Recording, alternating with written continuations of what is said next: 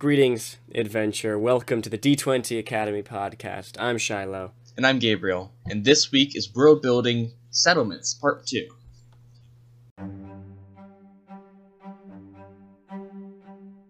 Hey you guys, welcome back to our world building series. This time we are tackling Part 2 of Settlements. Last time, in Part 1, we talked about leadership, law, human rights, transportation. This time we're going to be talking about trade, commerce, business, and military. Yep, hey guys, if you want to check out what we're doing here, if you want to keep up to date with what we're doing here on the podcast, we have an actual play series. We got some cool stuff going on. You can follow us on Instagram at D20_Academy, and you can join the community in our Discord if you just DM us on Instagram or comment or whatever. We'll get you into our Discord. Really cool, a lot of fun. We do homebrew spotlights. We have lots of cool discussions. And also, you can find all of the podcast episodes on YouTube as well. Just D20 Academy on YouTube.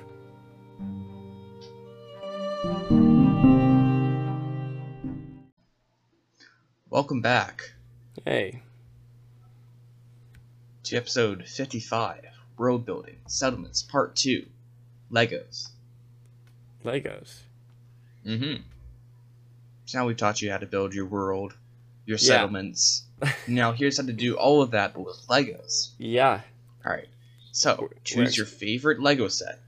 Actually, choose a couple. It's best to mix and match, take some things that are already created and formed and then make it your own, Hey, fun fact. The other day, I just found out, I just realized, I'll say, that if it is an original Lego setting, like Ninja thing, or Ninjago or whatever, if it's an original Lego world, Lego City. Yeah, everybody has yellow skin. But if it's based off of something else, like Star Wars or Indiana Jones or whatever, they have the skin color of that character.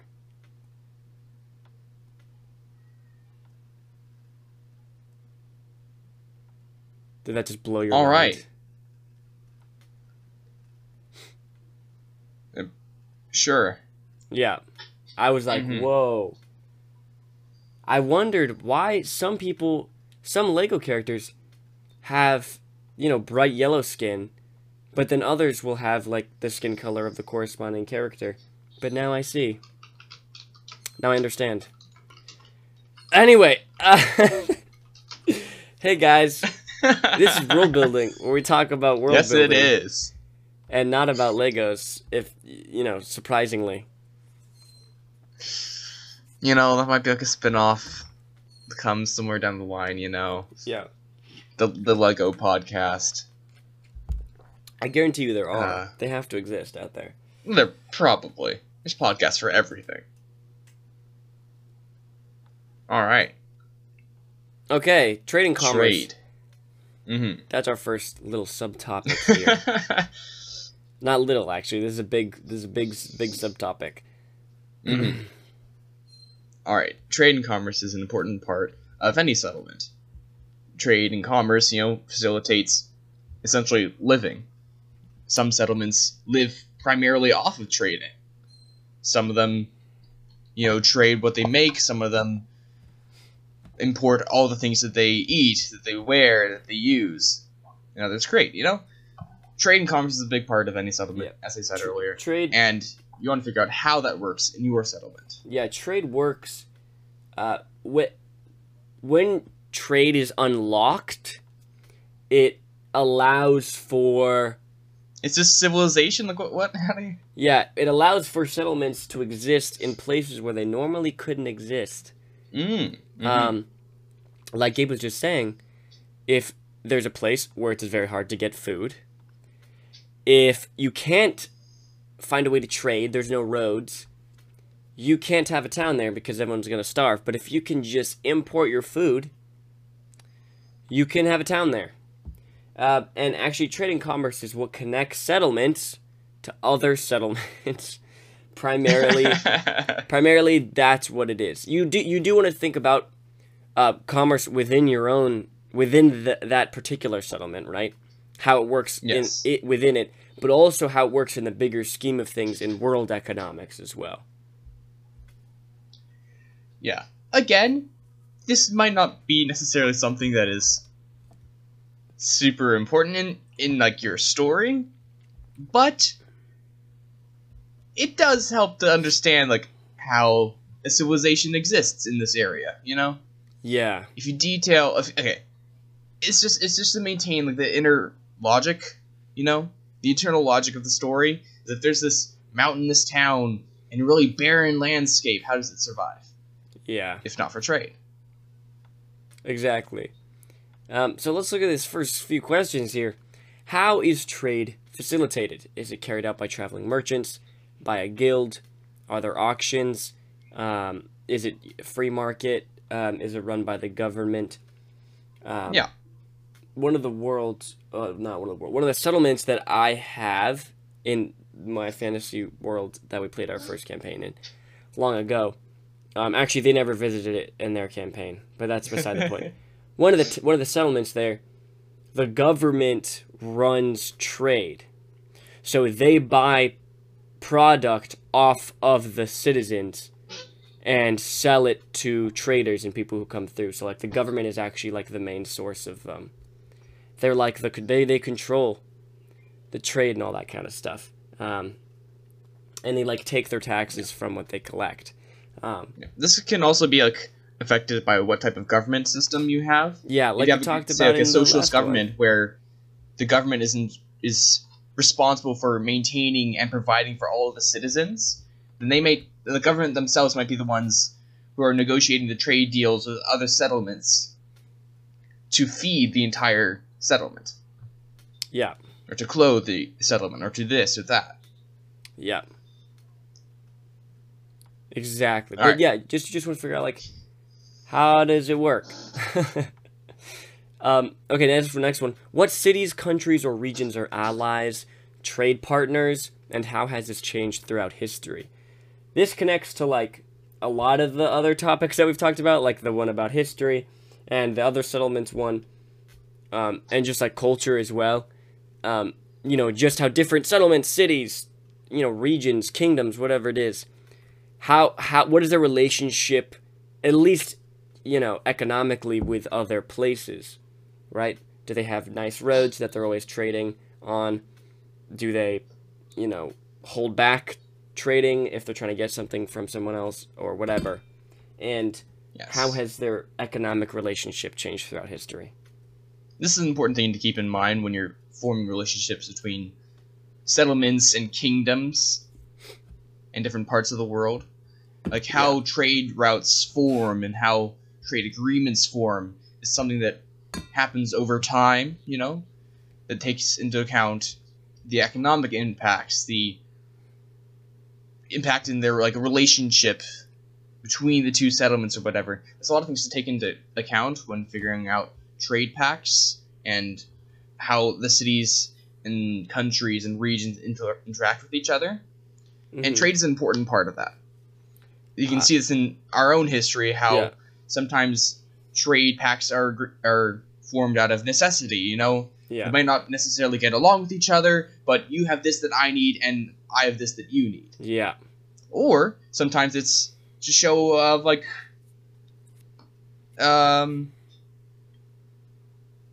just show like of appreciation or a show of trust in each other to form this so that they can form a longer lasting, more impactful relationship between the two settlements or cities or countries or whatever.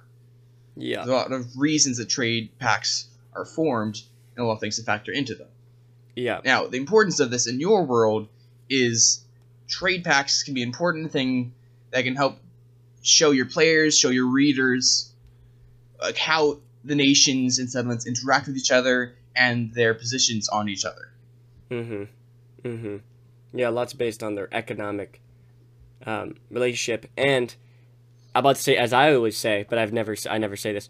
But what I believe is that where there is a relationship, there's a story, and I think that any kind of relationship, if it's a friendship, if it's romantic, if it's a rivalry, where there's a relationship, there's a story, and I think you can definitely make stories, or if you're playing tabletop RPG adventures or whatever, definitely off of this concept of allies and enemies, and being able to trade, if they're trade partners, or how they interact, even just economically, like not even like militarily, like if one of them is like trying to invade the other, or whatever, or one of them has promised aid to the other militarily, but just like, even just like economically, like how they interact, and if there's like a standstill and all that kind of stuff. That's a relationship, right, between two cities, or two, regions, or whatever. And I think you can totally come up, make stories out of that. Do they have to create a road, a new path to connect, to trade? But like neither of them wants to do that. They both want the other person to do more on that road, or whatever it is, right? Like you can totally come up with any kinds of stories and adventures based off of a relationship between like two nations, not just like two people. Mm-hmm. Mm-hmm. Or like multiple nations, right?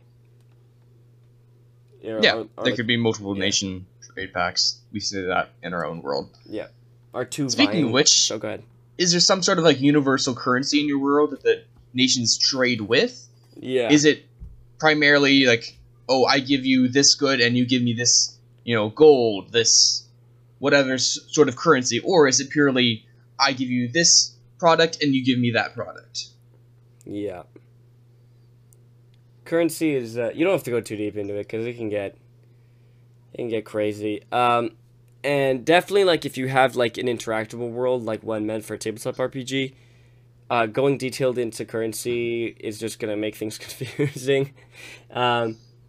But if you're like a writer and you're creating a story or something like that, you can go ham on your currency. I love coins. I love Electrum pieces. Yeah, like Electrum pieces. I'm just really fascinated with coins. I don't know, it's kind of weird, but I collect coins from the different places that I go to. Like I love Japanese coins. They have like holes in the middle, and like Icelandic coins are really cool looking. Anyway, it doesn't matter. But yes, universal currency. I mean, one thing that I think you can do that's not too complex, but like have a universal currency in like gold and silver and copper or whatever. But like the symbols that they are minted with or whatever can say something about the coinage, right? Even a gold piece coin, minted in this city and one minted in this city can have the same value in your world. But what is like imprinted on that coin, all that kind of stuff, you can like use that like in an interesting way, right? Like if there's two cities and they're rivals, and someone goes to one of those cities and starts paying with coins from the other city, like minted in that, are people gonna be like irritated about that? Are they gonna, you know what I mean? So I think that's something cool. That's not like too complex because you're not changing like the conversion rate or anything. But that's something to think about too. Yeah. All right. Are there banks in your world? Do settlements have banks, or are there some sort of financial institution that people go to and exchange money with, or invest money in, or store money in, or how do people keep all their money? Yeah. I mean, this is kind of like yeah. Oh, go ahead. Yeah, this is like, Deeper. It's not a super big thing. Yeah. Getting into the extreme details of economics isn't exactly important for every story. Yeah, it's a rabbit hole. In fact, it's not really important for many stories. Yeah. So, I think a more practical thought with this question would be, how do people, on an individual basis, like how do people store their money? Is it normal for people to have their money entirely in like their livestock and their goods that they have, that they own? Or do they have chests that they keep in there? Yeah. No, it is actually important. And definitely if you're playing a tabletop role-playing game, when you have no idea what your players are going to do, if you haven't figured that out, then you kind of have to make a lot of stuff on the spot sometimes. If someone's like, I want to pick a pocket, you're like, wait, do they have all their money in their pockets? Or they're like, I want to break into their house. Or do they have keep their money in there? Or they're like, we want to heist this bank. And you're like, oh yeah, wait, are there banks in my city? But that's genuinely something to think about. Once again, you can totally make adventures out of this. Breaking into someone's house, stealing their money, replacing it with fake money or whatever it is. Obviously, heisting a bank, classic. Make an adventure out of that very easily. Money, people want money and people want to protect their money. Like maybe it's magical, right? Maybe someone puts it into like a side demi-plane that only they can access or whatever. Like that's cool and interesting. Yeah, just something to think about. But yeah, it's not too important to think about banking and financial institutions. That's not fun. All right. I think that is a bit more pertinent to building a settlement is what are the major exports and imports of that city or region? This factors into a lot of things factor into this, Yeah. Like geographically, like where are they located, what do they have, what natural resources are around them, what skills do the people in that city have? Are they renowned for their masonry? Are they renowned for their blacksmithery? I don't know if that's not a word. Blacksmithing? It's blacksmithing. Or just smithing? Yeah. Yeah, sure. We'll say that that's all words. But keeping in mind a city's major exports or imports can tie heavily into the identity of that settlement. Yes. It's having a settlement that has a strong identity in their blacksmithing. Yeah. They're renowned worldwide for their weapons, their armor, their this, their that they make and create in that city. That can tie heavily into the identity. Yes. This is really important. The other stuff that we talked about, not too important. Banking and currency denominations and such. But I would suggest in making a settlement, one of the most important things other than like geographical location and population and leadership would be exports and imports. I would say you want to get that down pretty quickly. That's one of the main defining factors of a settlement, in my opinion. Whether it's a farming settlement and they export lots of wool or meat or livestock or vegetables, if they have to import clothing or jewelry or food even, that's just, I think it's very important. And like Gabe was saying, it definitely contributes to that settlement's identity and kind of like that settlement's like theme, I guess. Really, and giving really a settlement that sort of theme, however you do it, if you do it through any other reason that we have described earlier or described throughout this episode, or if you do it through what they export or import, having a strong theme and identity is really important to making a settlement memorable. Yeah, for sure. And you want your settlements to be memorable. I don't like if you're playing a tabletop role playing game, you want your players to be able to remember it, and even if you're just creating any kind of story, you want your audience to be able to like remember it, because even if they don't remember the fantasy name, but like that's the city with that make the skyships. That's the city that makes lots of carrots and onions. The farmer dudes. Like, I think coming up with the exports and imports of the city, exports primarily are really important. Just really help just solidify it, make it different, make it unique, make it interesting. And once again, you can come up with lots of different adventures and story hooks based on the exports, right? Like, what if their primary export was then cut off to them? That's major, right? If it's a coastal village that relies on fishing, right? They export lots of fish to get the stuff that they need to survive, and then all of a sudden the fish begin dwindling and disappearing from the ocean. That's putting the settlement in jeopardy. That's very dangerous for the settlement. And like, okay, or perhaps there's danger on the road as they're exporting or importing, and they need people to, guard the shipments. Yeah, exactly. So, yeah, it's pretty important. And once again, it just adds to the identity, makes it more memorable, makes it unique and interesting.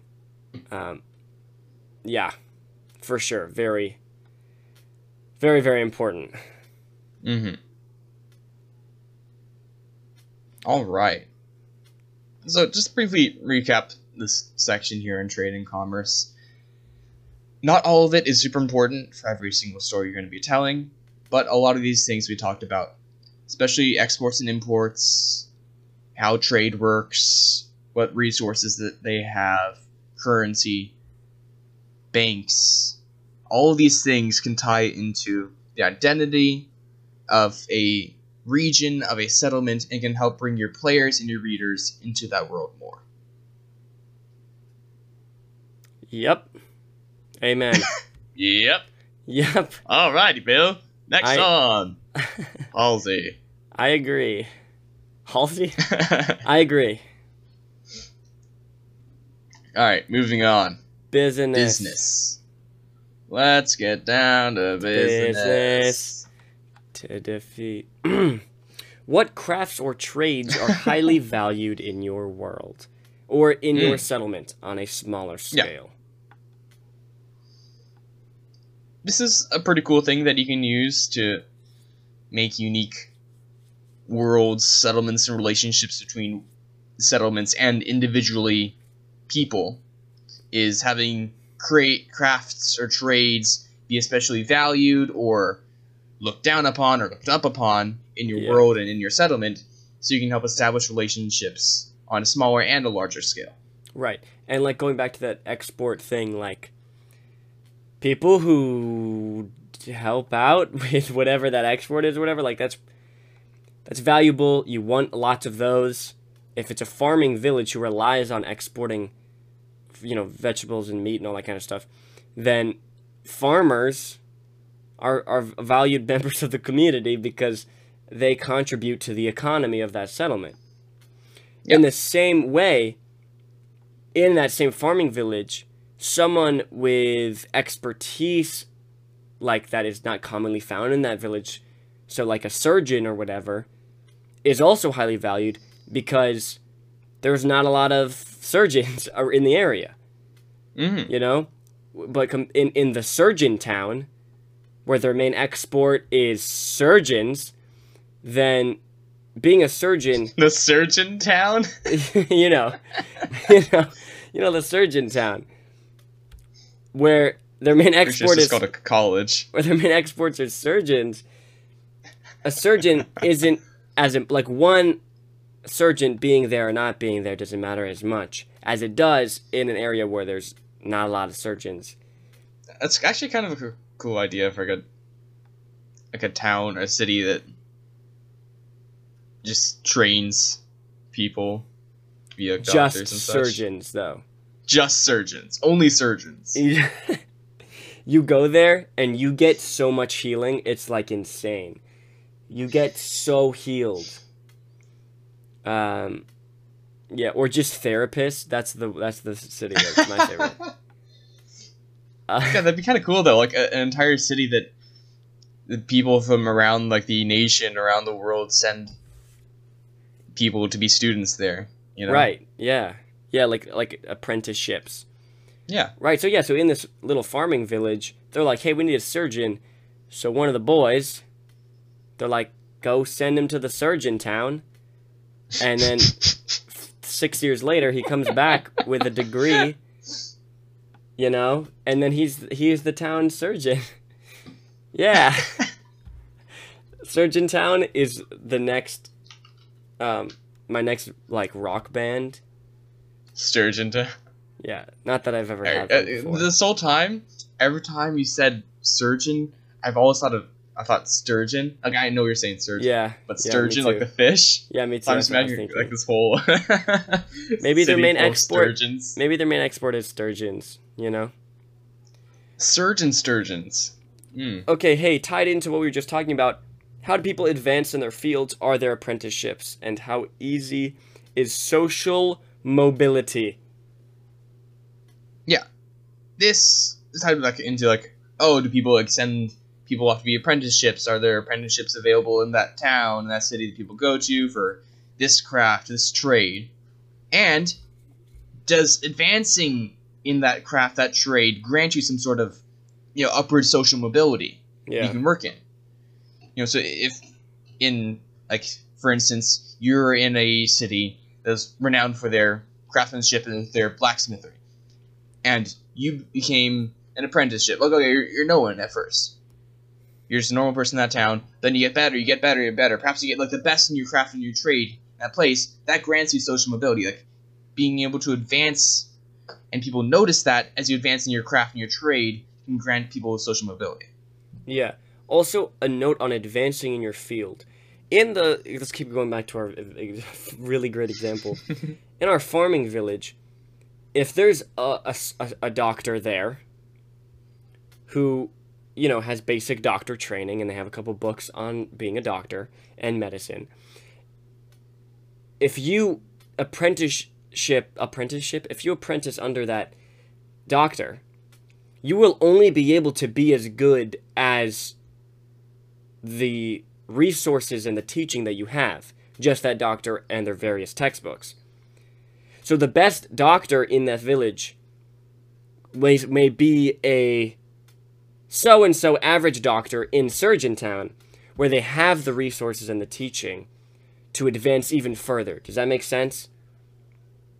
So, like, you can only advance so far in a certain settlement as that settlement allows, right? In the resources and stuff they have available. Yeah, okay. Taking, for instance, this example with the surgeon in that farming town, perhaps they realize that they can only go so far, they can only learn so much with what they have, so that they need to go somewhere else where they can learn more. Exactly. Now, is this super important? It can be. You can form stories around this. Yeah, you can form stories where players or characters in your writing in your games need to go and do this so they can advance as a person or advance in their story. You can have the party or the characters accompany someone who's going along this journey. There's a lot of things you can use these ideas for, but it just makes sense to, like, think it out, I guess. Yeah. Hey, what is the normal work schedule for the average person, and what is the average income?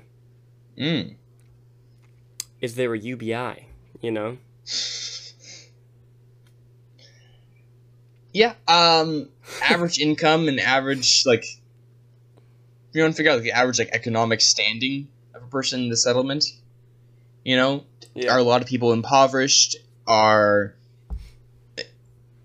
there people who are, head and shoulders above everyone else economically? Is everyone on some sort of equal-ish level? This can tie it into a lot of things, and it's important to detail. Yeah. Like not only how much hours do they work, but how much do they make for those hours, right? Yeah. Yeah, I think that's really important. And that's something that, like, doesn't explicitly need to be, like, told or whatever, but can definitely be, like, shown. Yeah. As your characters. It's one of those things that can be felt. Like, if they walk into a city and they can just see that people are living, in squalor, they get an idea. They don't necessarily need to be told, you make this many gold pieces per day.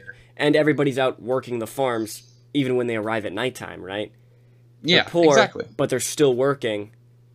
That is right there, right? That gives you everything you need to know about, like, how the economy is in that settlement. And it's probably rough for, like, everybody. Because they work a lot, but don't make a lot. Or, alternatively, on the opposite side of the spectrum, everyone's chilling. Like, no one ever is exhausted or anything because they only work a couple hours, but they all live in mansions, right? Like, yeah. And getting this idea down of how well off people are in that city on average ties into a lot of things.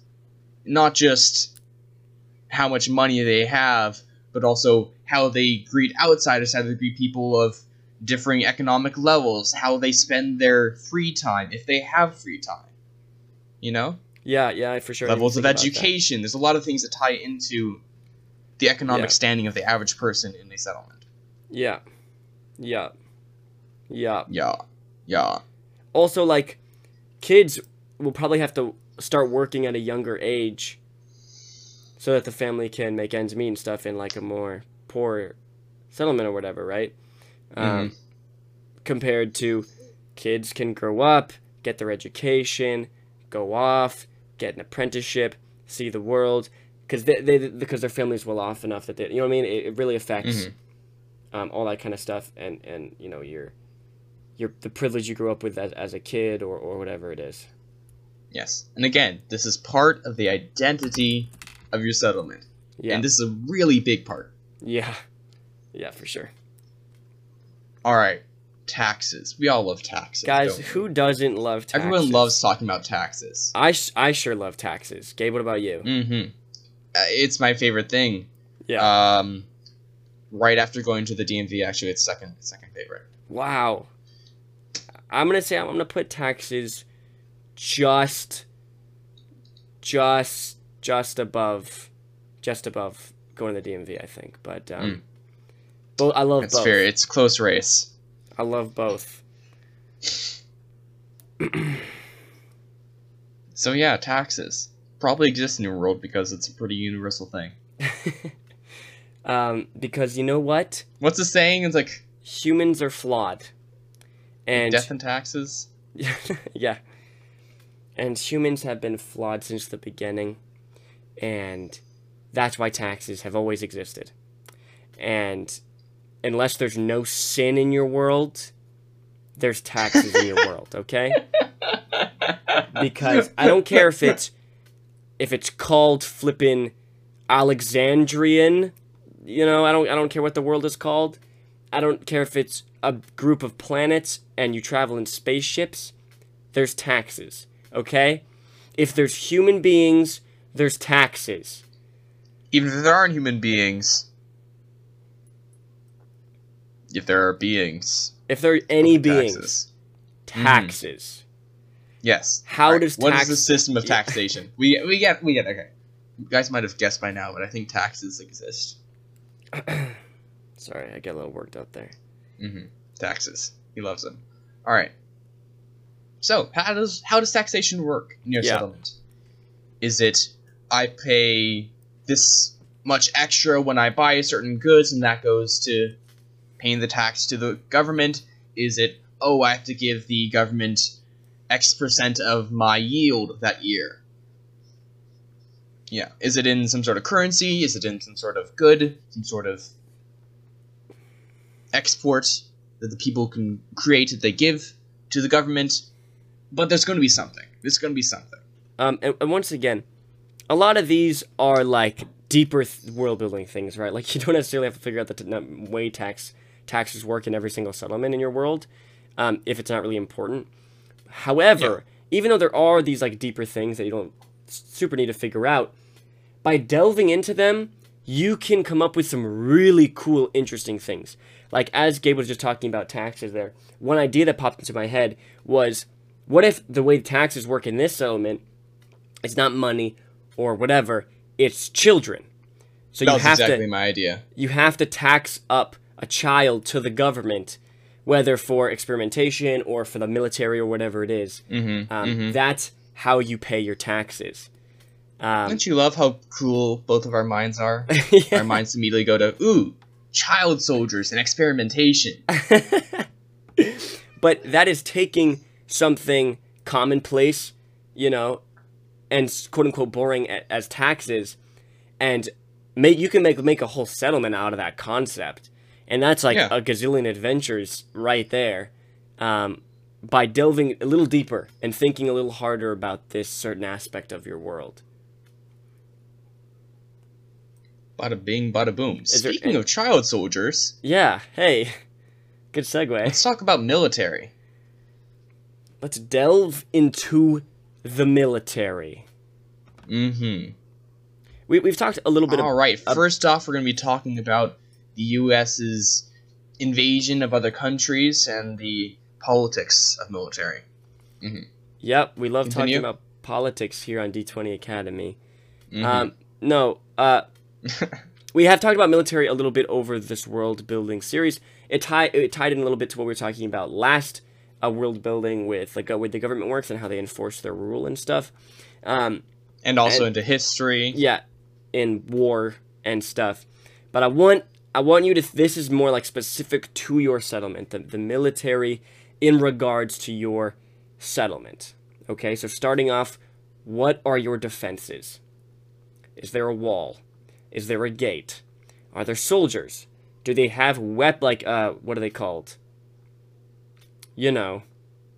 What is that word, Gabe? Ballistas Weapons? and catapults. And things. Yeah? What are they called?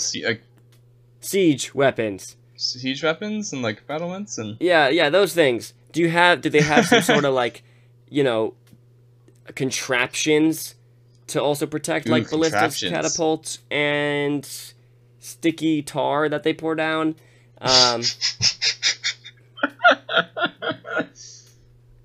Actually, I think... Oh, you're really struggling with this defenses thing. Okay, guys, defenses. What are the defenses of your settlement? This is really important. Yeah, this is something that you can detail as little as describing the wall that the players see as they enter the city, you know? Yeah.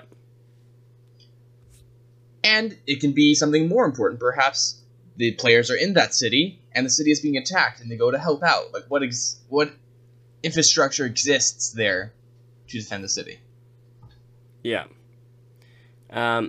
Here, let me move this one up here, because this is relevant. If this settlement, is attacked, what's the typical defensive procedure?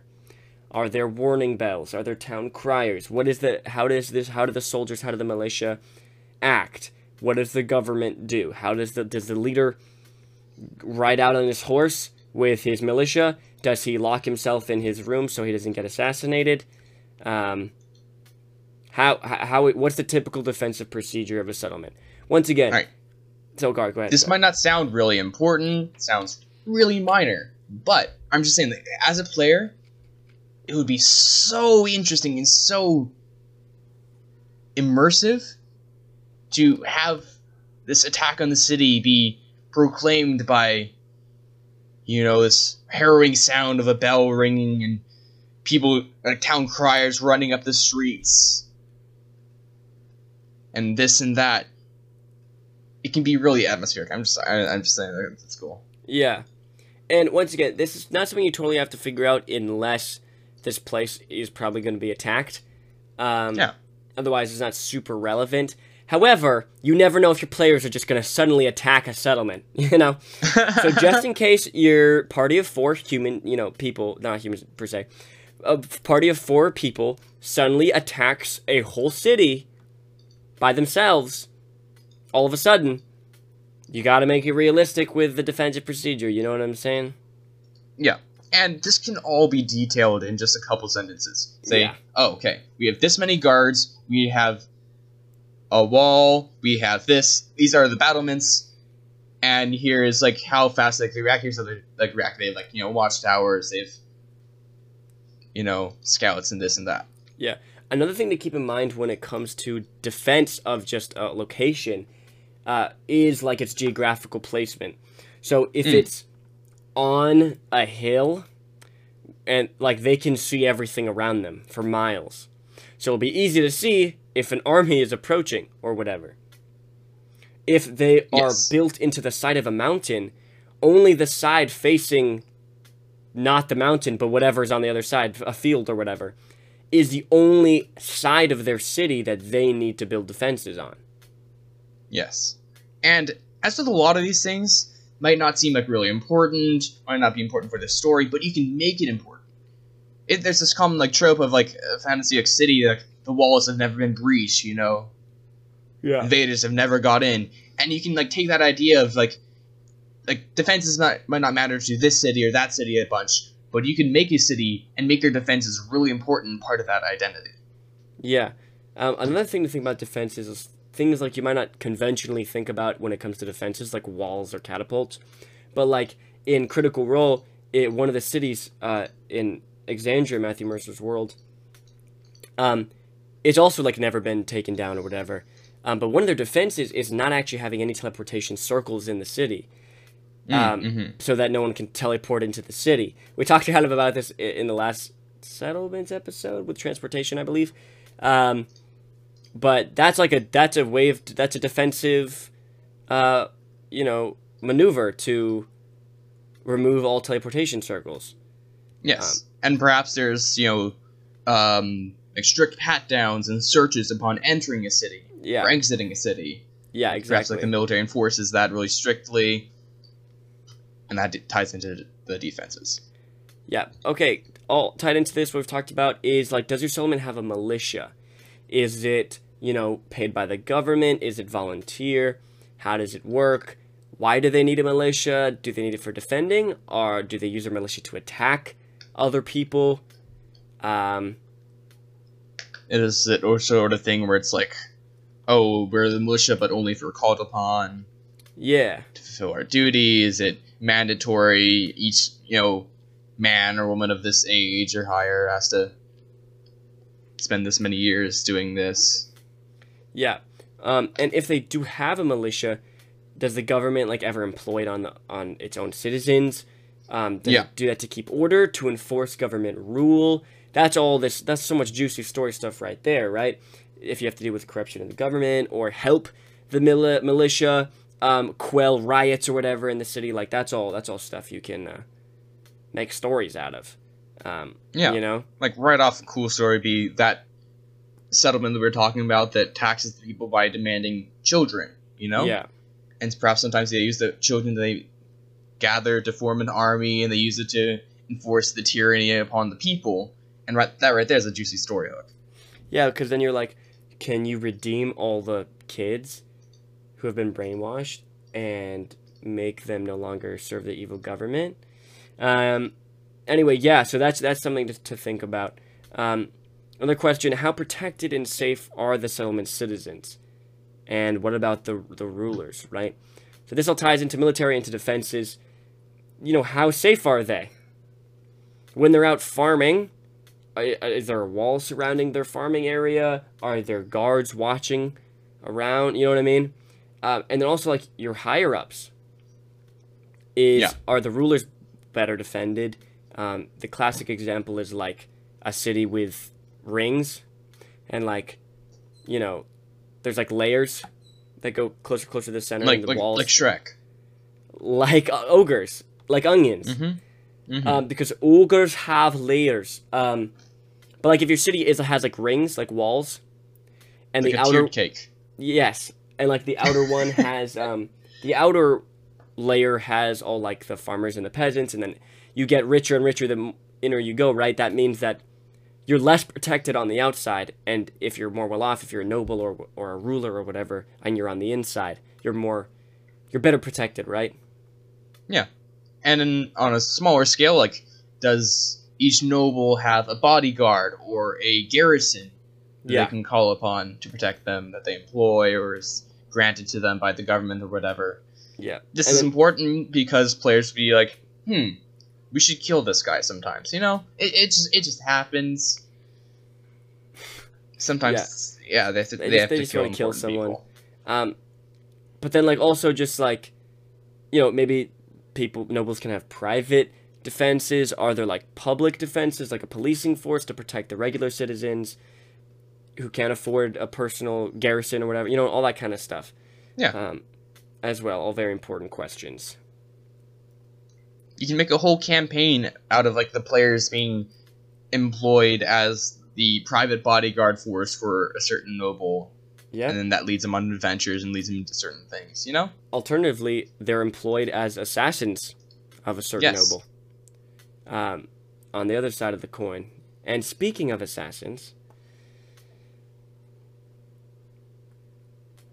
Oh, is that my cue? That was your cue. I missed it. Sorry. One more time. Give it a go. And speaking of assassins...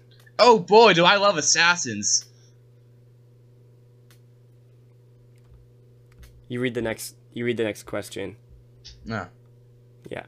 Oh boy, do I love assassins! This year's settlement employs assassins, bandits, and mercenaries to deal with their rivals.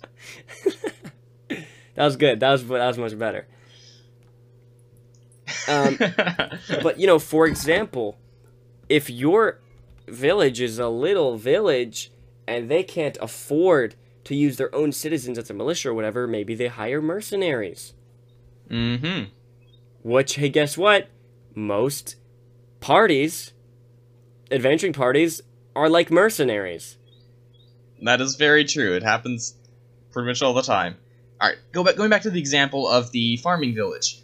Perhaps that their farms become endangered by some sort of creature that starts, roaming the lands around them, and they can't defend themselves, and they need their farms to sustain themselves and to live. So they hire outside mercenaries to deal with it. Enter in the players. Boom. Wow, look at that. But also, beyond that, do they hire other forces to help them further their goals? Do they hire assassins to anonymously deal with other lords without it being directly tied to that, that settlement's militia or whatever? Do they hire bandits to go rough up the people who are traveling into that village so that village stops having traders and travelers come through, and so it hurts them? Like, are they employing devious little tactics like hiring other people to cause trouble, but like it isn't like tied to them, right? Like, that's super interesting. And such. Sorry? And like espionage. Yeah, exactly. And that's a story right there, right? Like, dude, there's these bandits like harassing our people who come into our city. Can you deal with them? Sure. The party goes and deals with them, but it turns out, the twist is like, oh, dude, these bandits are not just regular bandits. They were sent by someone. They were sent by someone to interfere with that little farming village of the surgeon. The players went to help out because they were interfering and harming their farms, and they found out that those bandits were sent by another settlement, because that other settlement wanted to win the blue ribbon at the farmer fair that year. Yeah. Yeah. Exactly. But most likely, that's a campaign you can take and take your players from 1st to 20th level right there. Super serious, really dark, really gritty campaign. Enjoy. No, obviously, the best assumption is always the bandits were sent by Surgeon Town. Surgeon Town. Those pesky surgeons. I have nothing against surgeons, actually. Bless surgeons. Or sturgeons. Or sturgeon. I love sturgeon. You know what? Nothing against the surgeons or sturgeons. They're amazing. Yeah, but these are all like very important things you have to think about. And just like in the bigger scope of your world as well, like, why doesn't this person just invade that person? Like, that's a plot hole. If you don't have like treaties or whatever, or set up, or like a reason, like this village is well defended, like, why have they not just like taken it over? Yeah, because here's the thing. Yeah, with people are greedy. Yeah. So what's stopping them from using a military to conquer or take over another area? Yeah. So these are things you just have to think about to make your world more realized, make it more authentic. Make it cooler. Obviously, catapults and assassins and stuff are cool. Everybody knows that. So and there's even more that you can go into here. The military. We just briefly touched the surface here. Yeah. You can go into, the hierarchy. Certain, regiments for this reason, for that reason, that are specializing in this type of attack or this skill. There's so much you can go into with military if you choose to. Yeah, for sure. I mean, I think we kind of talked about more like smaller scale settlements, but obviously like in cities, they probably have a full like military army, not just like a militia or whatever. Like they probably have like a full army. AC-130s and like Predator drones. Yeah. Yeah. Score streaks of all kinds probably in that army. UAVs. Yeah, so like when your players attack that settlement, do they call in a care package? These are the things you need to think of. Yeah, do they send the hunter-killer drones? It's just really important things. Can the players buy a UAV? Yeah. Buy how? I don't know, from just killing people, they somehow get the ability to buy a UAV from just killing people. Anywho. Yeah, guys, we're cool. We play Call of Duty. Look at us. I'm not friends with them. Anyway, yeah, but all this stuff that we've talked about is very important. Trade, commerce. I think that the main important things, most important of all the things we've talked about that you want to figure out for your settlements, exports and imports. Very important. Very exportant. Defenses. Very important. How is this settlement defended? And that's about it. Those are like the two most very important things that we talked about today. That like every single settlement you need to figure this out for. But if you want to go deeper into taxes and militias and currency, you totally can. And you can come up with some really, really cool stories and stuff out of it. I mean, you can come up with a whole adventure literally based on someone like, you know, minting their own money illegally and making counterfeit money. That's a D&D adventure, you know? Like, you can make a whole adventure about taxes. No, but you literally could, as you said. That. The question is, should you? But that's a question for another day. The question we're asking today is the #1 world building question. Dude, your segues are amazing. They get better every episode, I feel like. Thank you. I practice at night. Yeah. I segue my dreams and thoughts at night before falling asleep. Imagine. Okay, so here's my challenge to you, Gabe. The next few conversations you're in, if the topic ever changes, you always have to segue it, okay? You have to find a segue. And if you want to go more intense, your thoughts in your brain, you have to always segue your thinking, okay? Because you know how like when you're thinking about one thing and then all of a sudden you're like, why am I thinking about this totally other thing? Yeah, or I can be like, ooh, that was a big jump in the conversation. Speaking of jumps, have you thought about this poisonous frog down in Africa? Yeah, exactly. Okay, what's the #1 world building question? Everyone's on the edge of their seats because we went off on this tangent. All right. If you've been following along, you already know what it is. It is, how does this affect the other aspects of my world? When I change or add this aspect of commerce, of trade, of business, of military, how does it affect the world around it? Yeah. Does adding that militia cause tension in the nearby settlements? Does adding that export change the economic standing of that settlement? Yeah. Ask yourself the deep questions. The deep questions. You won't. No, we say this at the end of every episode because you need to know this. This needs to be hammered into your psyche, chiseled and branded on the surface of your brain. You need to understand this question, and you need to apply it to your world building, okay? That's why we keep repeating it, because it's the #1 world building question. It's just really important. If you don't ask yourself this question... It's the most important thing to ask yourself when building a world. Yeah. Every time you ask something, every time you change something, if you don't ask this question to yourself, and you don't have to go with it to like every single subtle ripple effect of your thing, you just have to think about this and make sure things are still authentic and realistic and make sense. Because if you don't, eventually your world becomes inconsistent and lame. Do you want your world to be lame? No, you don't. That's on why a more serious note, nothing pulls someone out of the world than when they realize something just doesn't make sense to them. When they're questioning whether this thing makes sense and it brings them out of the world, then you're failing. That's a really harsh way to put it. It's true.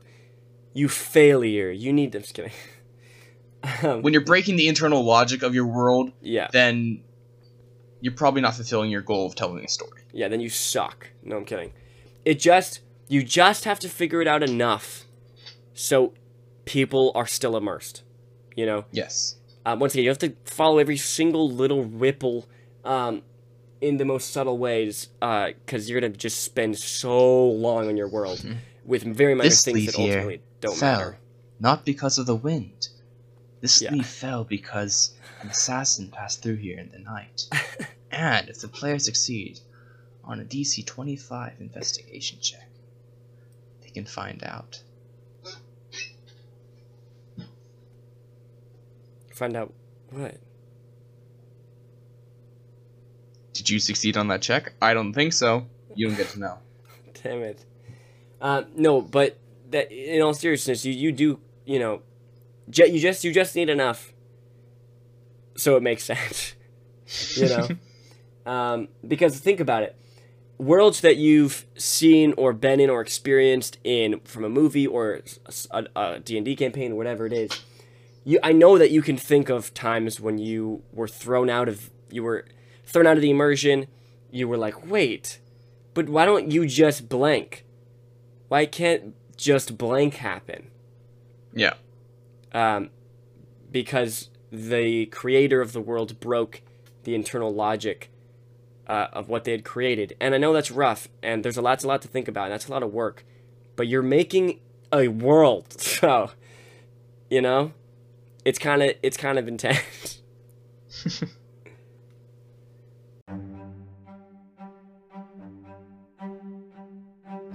Oh, hey guys, thank you so much for listening to this episode.